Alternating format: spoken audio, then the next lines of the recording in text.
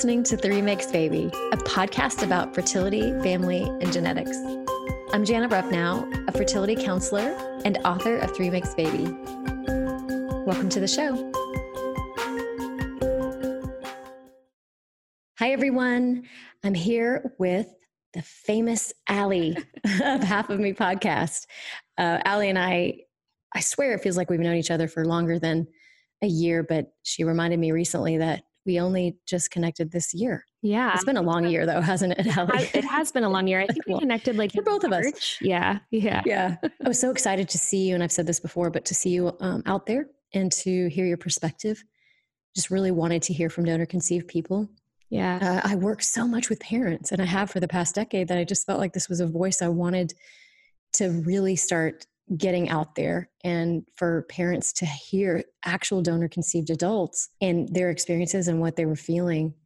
Because, you know, when their kids are little, they're too little to process a lot of the more complex things around it. So it's just so great to have you here on the show. And you motivated me to do this because, you know, it was in your absence that I was like, I miss her podcast so much. What do I do? This hole is so big. I have to fill it. Yeah. I have to do something. And so, you know, really kind of you were the catalyst to me starting Three Makes Baby. So thank you for that. Oh, well, thank you for coming in and bringing more perspectives too. I remember when I found out that I was donor conceived, I went looking for, well, first of all, I've always loved podcasts. So I went looking for one. I was like, there has to be one. And there wasn't. And that kind of floored me that I couldn't listen to someone else's story. That's been so helpful for me in other hard parts of my life, just listening to other people talk about how they went through something and then overcame it. You know, that was always a nice motivator for me. So when I didn't have that, that was weird. So I thought, hey, why not? I could do this too. And then the more I started to talk to people and then meet you and meet other donor conceived adults and talk to recipient parents and talk to egg donors and sperm donors, it was like, wow, the more we're talking and the more conversations we're having, the better. Because I'm certainly not the last person in the history of the world to find out that they're donor conceived. You know, I'm sure there's others to come and will be for years. So yeah, I love it. I love that we're starting to bring these conversations to, I just feel like being on a podcast and talking to each other is so much more natural than reading something too. I think it's true. So great. So yeah, I'm excited we're here. Yeah. You get a real feel for it. And I do think these conversations are changing the entire landscape. And I'll have some people from the older generation too, to come on and talk about it. And I'm really pumped to have them come on because they've been quiet. You know, they've been the quiet ones, and they've carried this secret. And now I think for them, you'll find it's cathartic for them to talk about it too. Oh yeah. I mean, even when I found out about it, it took a little prodding to get my parents to talk about it. But for a while there, in the months after I found out, it was like floodgates were opened, and I learned so much more about my parents' early relationship and what they went through when they were dealing with infertility. And I would say it was probably cathartic for my parents to talk to me about it too. I get that because they've been holding this secret for so long, for like 30 years. It's crazy. So to give people an outlet to talk, it's like incredible. So yeah, liberating. Yeah. Liberating for sure. Yeah. Well, it's just nice to hear your perspective, and as you've been processing it, you know, you started the podcast early on when you found out, and then you've been processing it over time, and we really get a good idea of this evolution that happens. I'm going to say process again, this process, because it really is a process that takes time. And there's a range of emotions that you have been going through that many people experience, like similar to yours. And so there's no better way to teach people and parents that are preparing for donor conception than for them to listen to your podcast, because they can get that inner world of your mind. And I know that donor conceived people respond in so many different ways. And, you know, you've said that, and I've made that clear, that there's such a range of feelings. So it's really important for us not to take one story and apply that as truth. We really need the collective story of everyone's to get a good picture of this. And so I think that's really helpful. So you give that dynamic of both sides. You have that ability to show both sides of the story. And that's where I think people really resonate with you, because they're like, that's the truth. The Yeah. truth is both sides, not Yeah. one way or another. Yeah. And it's funny you say that because I heard that exact sentiment in your episode with Colleen when she said it's not a trauma competition. Yeah. And you posted recently on your Instagram that DNA matters, but it also doesn't. And Mhm. it's kind of this, dichotomous thing. I've over the last several months, I've thought a lot about, is donor conception right or wrong?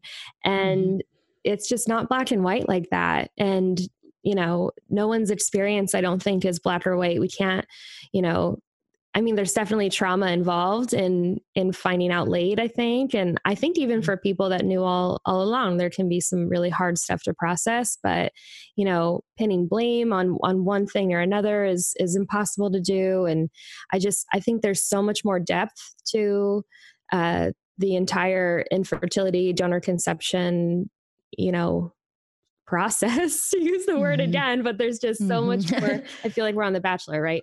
There's Yeah. there's so, there's so much more. Never. No, I know.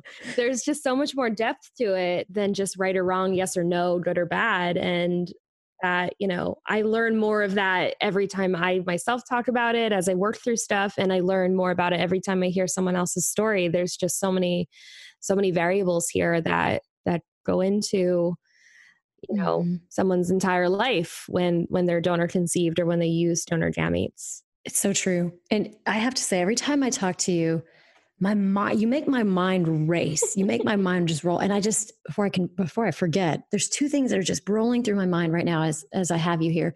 One is I'd love to hear about your relationship with your dibblings or half siblings and kind of what's going on there. And then two, I want to talk about your dad a little bit, as much as you feel comfortable, Sure. mostly just in terms of the support or resources that just weren't available, because Right.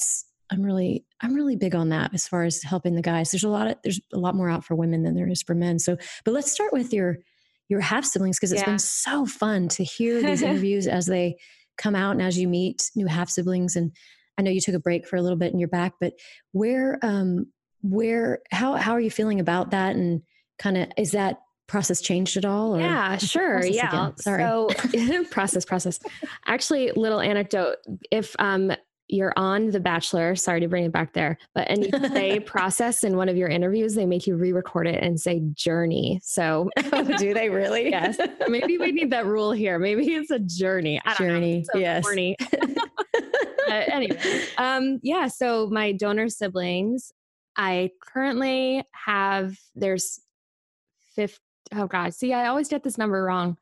There's either 15 of us or 15 and me. So I'm not Okay. sure which it is, but it's a high It's hard number. to keep up. Listen, I get it. That's Yeah. kind of part of the complexity of it, right? Is that hard to keep track. Yeah, it really is. And I've actually been thinking about this lately. I think I need to make a spreadsheet of, Yeah. because I keep forgetting, like birthdays will come up and I forget when birthdays are, and I love to wish people happy birthday. I forget how old everyone is. Yeah. I mix up where people live and what people do for a living. And I'm just thinking I want to send them all Christmas cards and I need all their addresses now. So I need some way to organize it. And I say that kind of flippantly, but it's organizing it It's true. in my brain is a little hard too.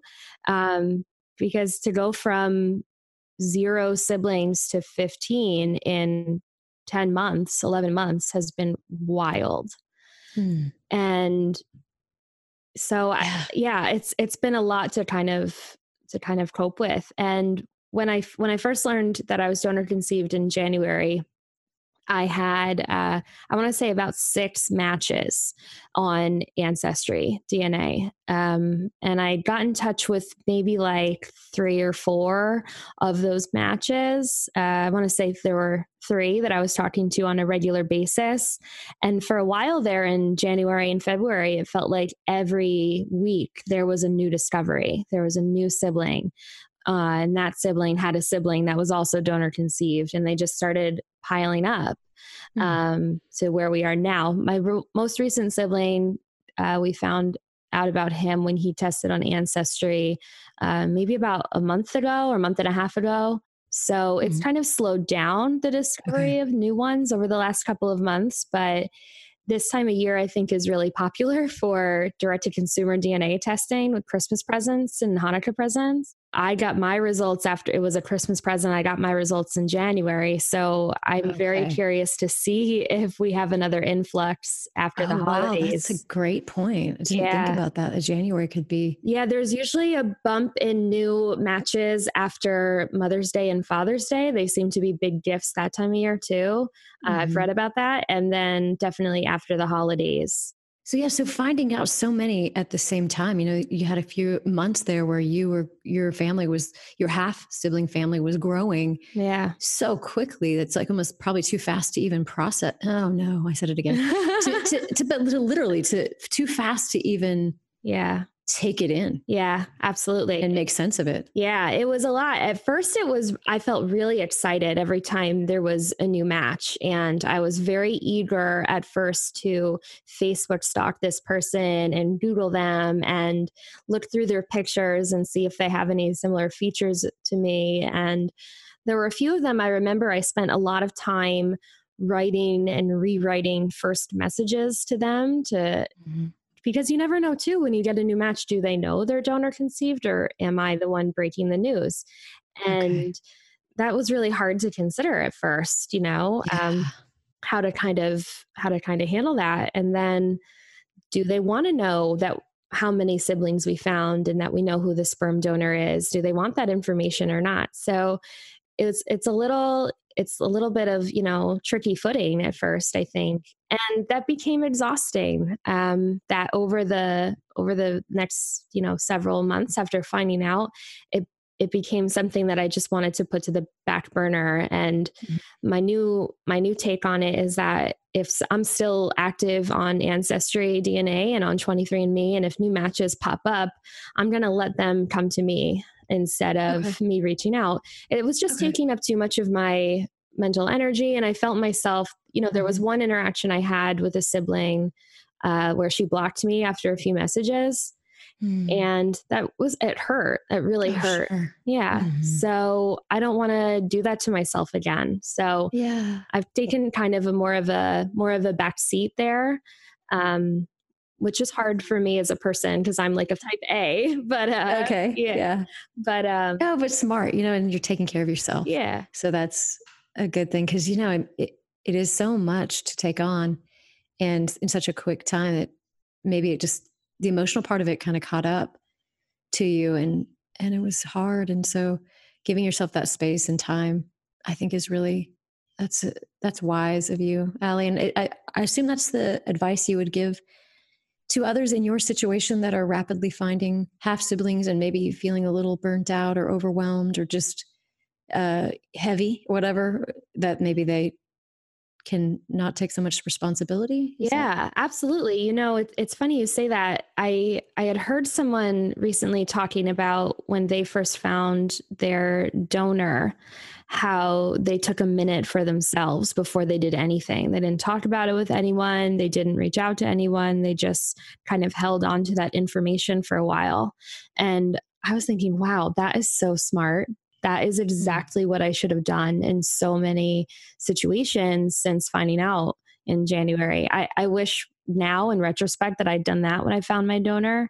I wish that Mm. I'd really thought about what I want out of this relationship Mhm. and kind of just figured out what I need to get out of this. And it's kind of the same with donor siblings. I think for me, the donor sibling relationship has been lower risk for me than the donor relationship. And I have Mhm. less emotions tied up in the half sibling relationship. Mhm. But it's still, I think, if I could give myself advice a few months ago or give someone new advice, it would be to take your time Mhm. because there's a layer of it that's really exciting, I think, at first. But Mhm. when that excitement goes away, you're left with, a decades old family secret, new information, and new relationships that you have to kind of muddle through. Mhm.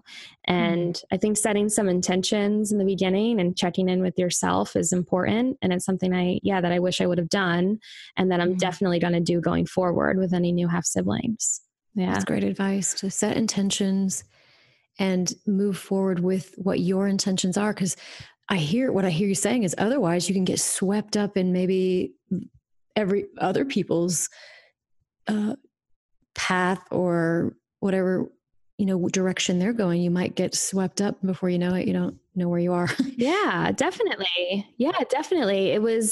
I feel like for several months when I was meeting these new people and trying to incorporate them into my, dynamic of what I already consider family, I was swept up and I think, really out of touch with my own priorities and I was left after these interactions with my half siblings feeling really great, but also feeling exhausted because I had to process, what does this mean for me now? These half siblings, as wonderful as they are, and they truly are. I'm pretty lucky. I have some pretty cool half siblings, who I've had really fun times with, and we share like fun Snapchats with each other, and we have group texts and stuff. As wonderful as that is, they still are this reminder that I am donor conceived. Okay. And I'm working on dealing with that and processing it in therapy, which has been really helpful, but that's still a bit of an emotional wound for me, because I feel like I missed out on being my dad's daughter in some ways. So, the half sibling stuff, they're lovely, but they're also this nagging reminder that my life isn't the same as it was last year. And that's tricky. So it's like a grieving process. Yeah, big time. Yeah, big time grieving. But I feel like with time, I don't know if this is a real term or not, but it's like healthy grief almost. It's like I'm more, I don't know if nostalgic is the way, but it's kind of brought me full circle to where I just appreciate my parents all the much more than I ever have in my life now. So yeah. And just appreciating in what way their story and what they had to go through. Yeah. It forced me to think of my parents as people in a way that wanted something so desperately. Of course, and I've been open about this on my end, my own infertility struggles have given me a different lens to look at that too. But, thinking about my parents as people with a goal, that they want a family, that they went through a lot of heartbreak until that happened, thinking about what my dad had to let go of in order to use donor sperm. It's given me a new perspective of them. And I feel quite lucky that new perspective puts them in a really lovely light in my eyes. Like I just look at my parents with a lot of respect. And he certainly had to be open to something that many men and women would never be open to. Yeah. Especially at that time. Yeah. When so little was known and it was certainly not talked about. Yeah. And I don't know how much I've shared of this in the past, but I'll share it now. I talk about my childhood a lot, in terms of it being really fabulous. And it was, but it also wasn't. There were parts of my childhood that were rough. My father's a war veteran, Vietnam War veteran, and he dealt with some post-traumatic stress disorder. He has OCD, which, and I don't mean like the televised kind of OCD, like the, neat and tidy. He has real obsessive thoughts and compulsive actions.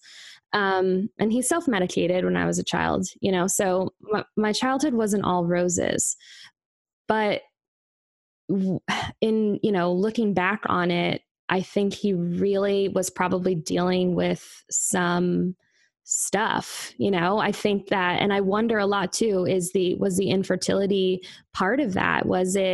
Did he ever get to really grieve what he was losing out on?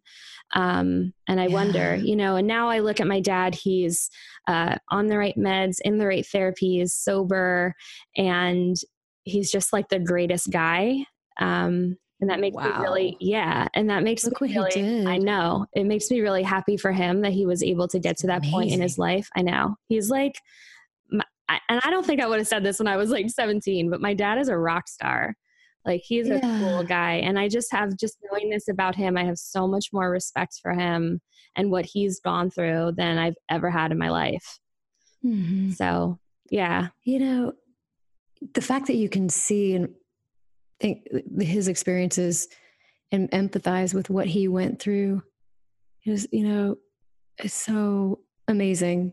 it reminds me of, I can't remember the lyric, but there's a John Mayer song and he references that, that moment you start to realize if your parents have had a ton of small grieving moments or huge losses and along the way, and just what they've actually been through that we have no clue. Yeah. Till we're an adult. So yeah, I feel fortunate that I can look at it.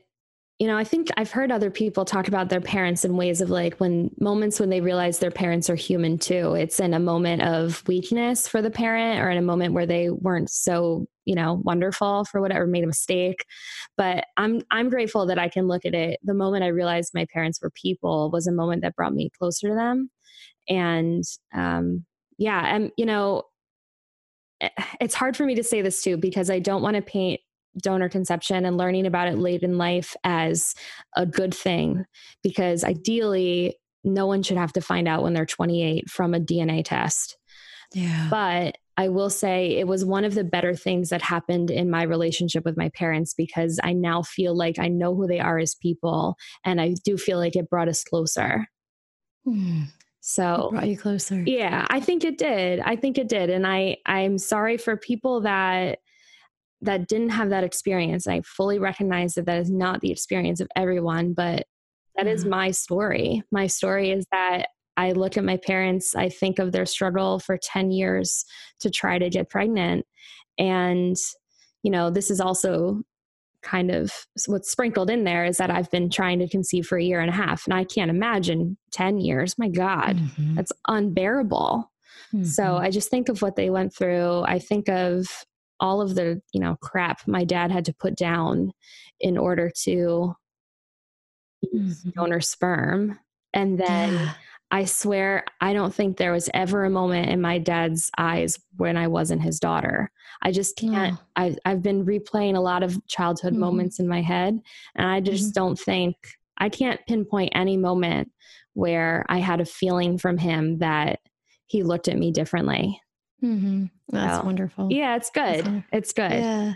And I know you mentioned on the show that on your podcast that you had maybe just 1 or 2 brief conversations with him about this. Have you had more since then, or not really? Not really. No. Yeah, he's not a guy who talks about that kind of stuff. My dad is, I get that. Yes, my dad's going to be 70 years old next year. He is like a dude. He does not talk about his feelings. He's not that type at all. But I will say, over the last year, I've had more hugs from my dad than I've ever had in my life, more kisses from my dad than I've ever had.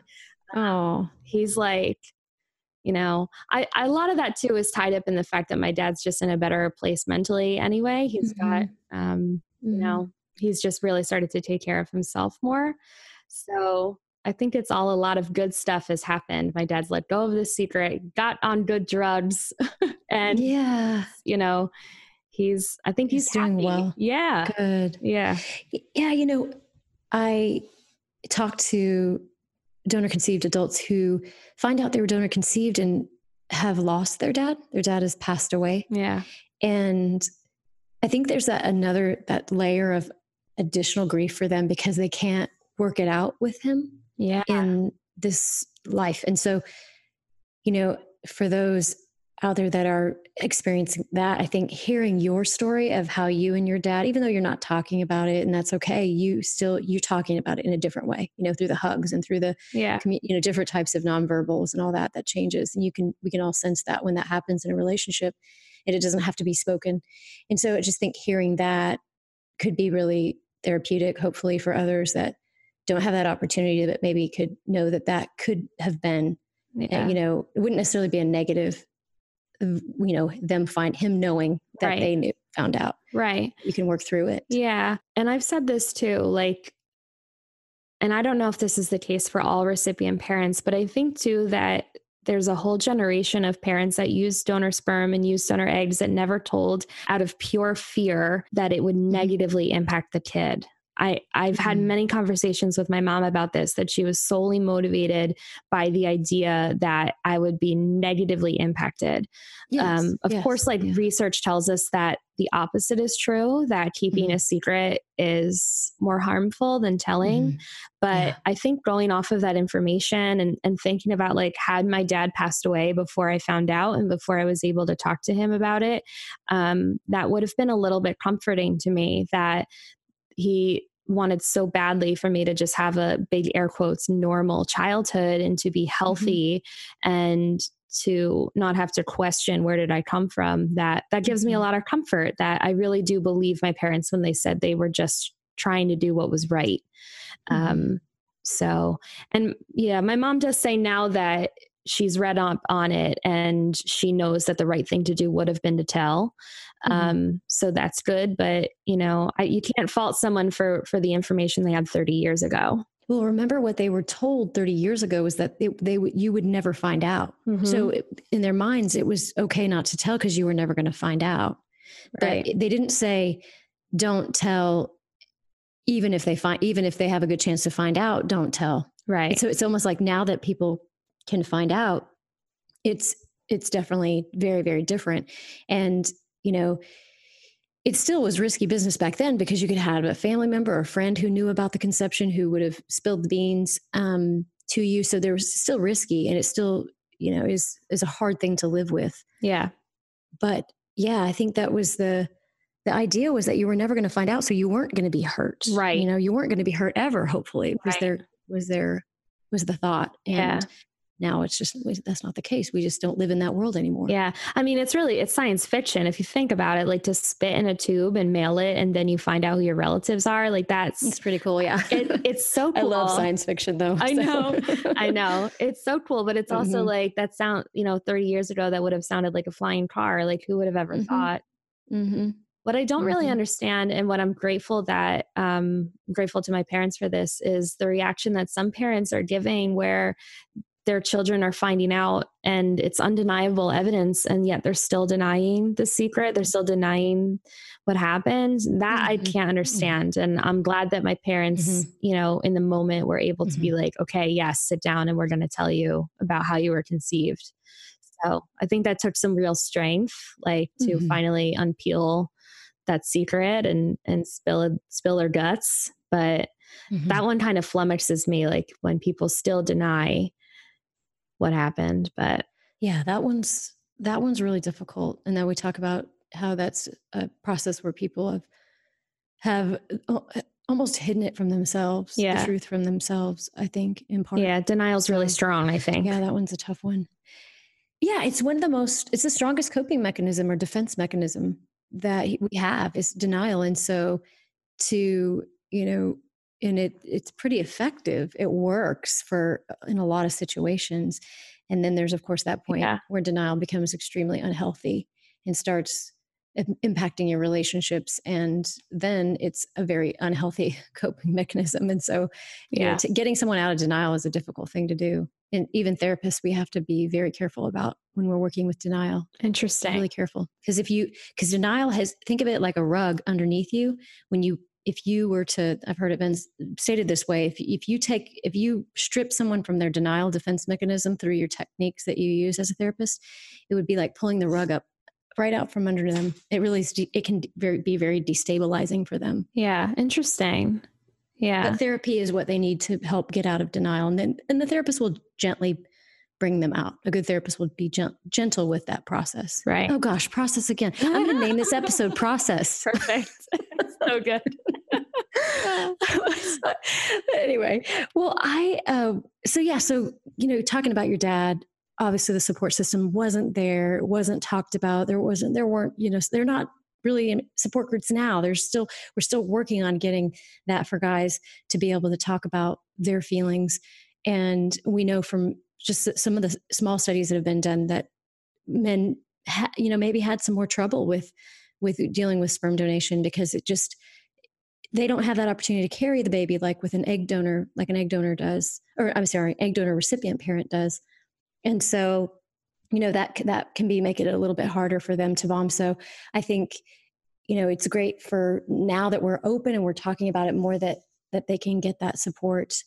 And, for your dad, it's just, he's from that different generation where I'm sure he's probably not going to go out seeking support on this either. It's just not how he's hardwired. And so, but he didn't have it back then for sure. I'm sure of it. And the more I think about it too, my husband and I are going through fertility treatments, and we're at the point right now where we are using my husband's sperm, but he's still so far removed from the whole, I don't want to say the P word, from the whole, he's so far removed from all of it, and to think if you decide to use donor sperm, you're even one step further removed. Yeah. So it was just really, when I think back about my parents, it was just my mom. Like he didn't even have to go to the doctor's appointments. You're right. So I imagine my husband says that he feels, that he's kind of like useless in all of this, that he feels unhelpful.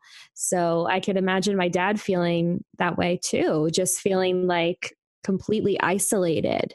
So I imagine that that's something that, recipient parents especially of donor sperm, the men might go through, just feeling completely isolated, where the woman gets the opportunity to grow this baby and have the genetic connection.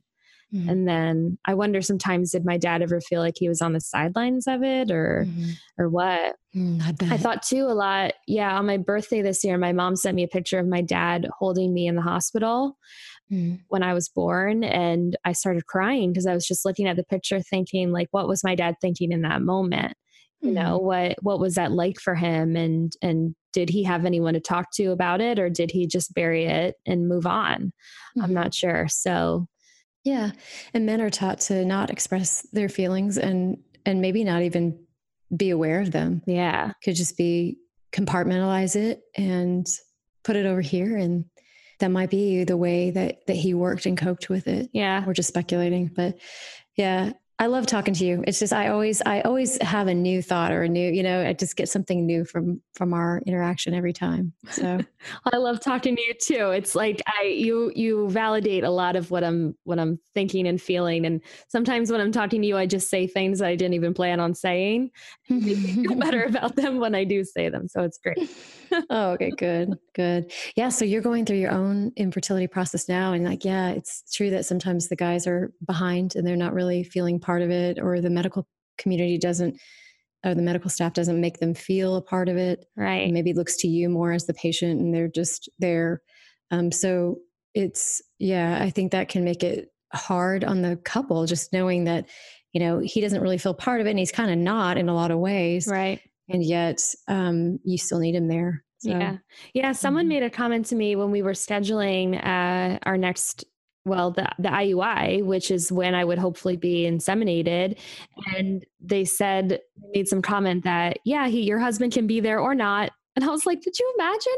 Like, he doesn't even have to be in the room for us to have a baby. It's just so weird to think about, where, that's definitely something I want him there for, just because I want him there, but also because I want him to feel like he's there with me and part of all of this. So yeah. So now I got to, after we talk, I want to call my mom and ask if my dad was in the room. Yeah, you should. Yeah, gosh, wouldn't that be wild if it was like the same thing happened? Like it repeated itself, history repeated itself in your family. Yeah, I'm curious about that now. I'm sure she'll tell me. So yeah, and I think it is interesting that can happen. And then also I think that can be kind of weird for people. People just feel like, oh, this is hard, that I was hoping that it would be done a different way. And now I'm getting pregnant in a doctor's office, so I think that it's something that you don't think about until you're going through it. Yeah. And people don't realize the little things that become big things throughout treatment that are hard, and different. And, you don't think about it unless you go through it. Yeah. Something else I've been thinking lately about my dad too, is that